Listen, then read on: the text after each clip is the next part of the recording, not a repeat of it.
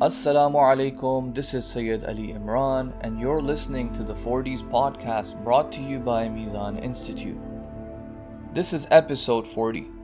Allah will expose the show-off. In hadith number 39 we read that one of the companions by the name of Umar bin Yazid says, I was eating dinner alongside Imam Sadiq alayhi salam when he suddenly read the verse بَلِ الْإِنسَانُ عَلَى نَفْسِهِ بَصِيرًا وَلَوْ أَلْقَى مَعَاذِيرًا. Rather, man is a witness against himself, even if he presents his excuses. Surah 75, verse 14 and 15. The Imam alayhi salam says, O Aba Hafs, what is it that people engage in an act by which Allah is sought proximity with, but their intention is contrary to that, and Allah is aware of it? The Prophet, peace be upon him, would say, anyone who conceals something inside of them, Allah will robe them with a similar robe. So if what they conceal is good, then it will be a robe of goodness.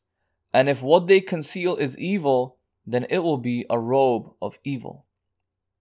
From this narration, we learn that a show-off has an apparent side and a hidden side. The apparent is what they show to people, and people think that what they seem to be doing is all for Allah subhanahu wa ta'ala. But it's the hidden aspect that Allah is aware of. And that is that the act is being done for people and to seek a position and place in their eyes. Allah subhanahu wa ta'ala knows what we hide inside of us, our intentions specifically. On the apparent, it may look like we're doing an act for the sake of Allah, but only He knows our inner motives and intents. People won't be able to tell, necessarily speaking, unless we make it obvious and apparent ourselves.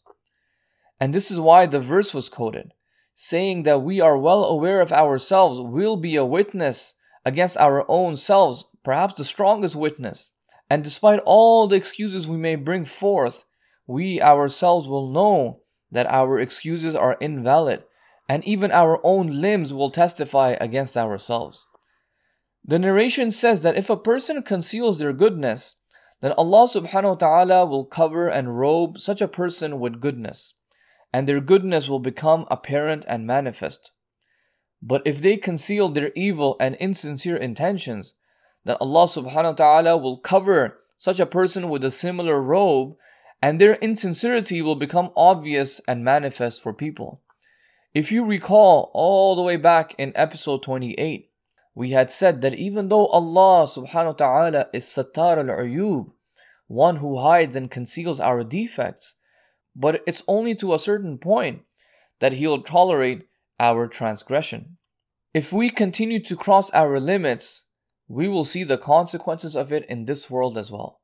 And that in this case, Allah will reveal our true conditions, whether it's good or whether it's bad. In the next episode, which is the final episode of the first set of 40 narrations, we will end with a small narration from the Prophet, peace be upon him, where he speaks about the anger of Allah subhanahu wa ta'ala against a show-off.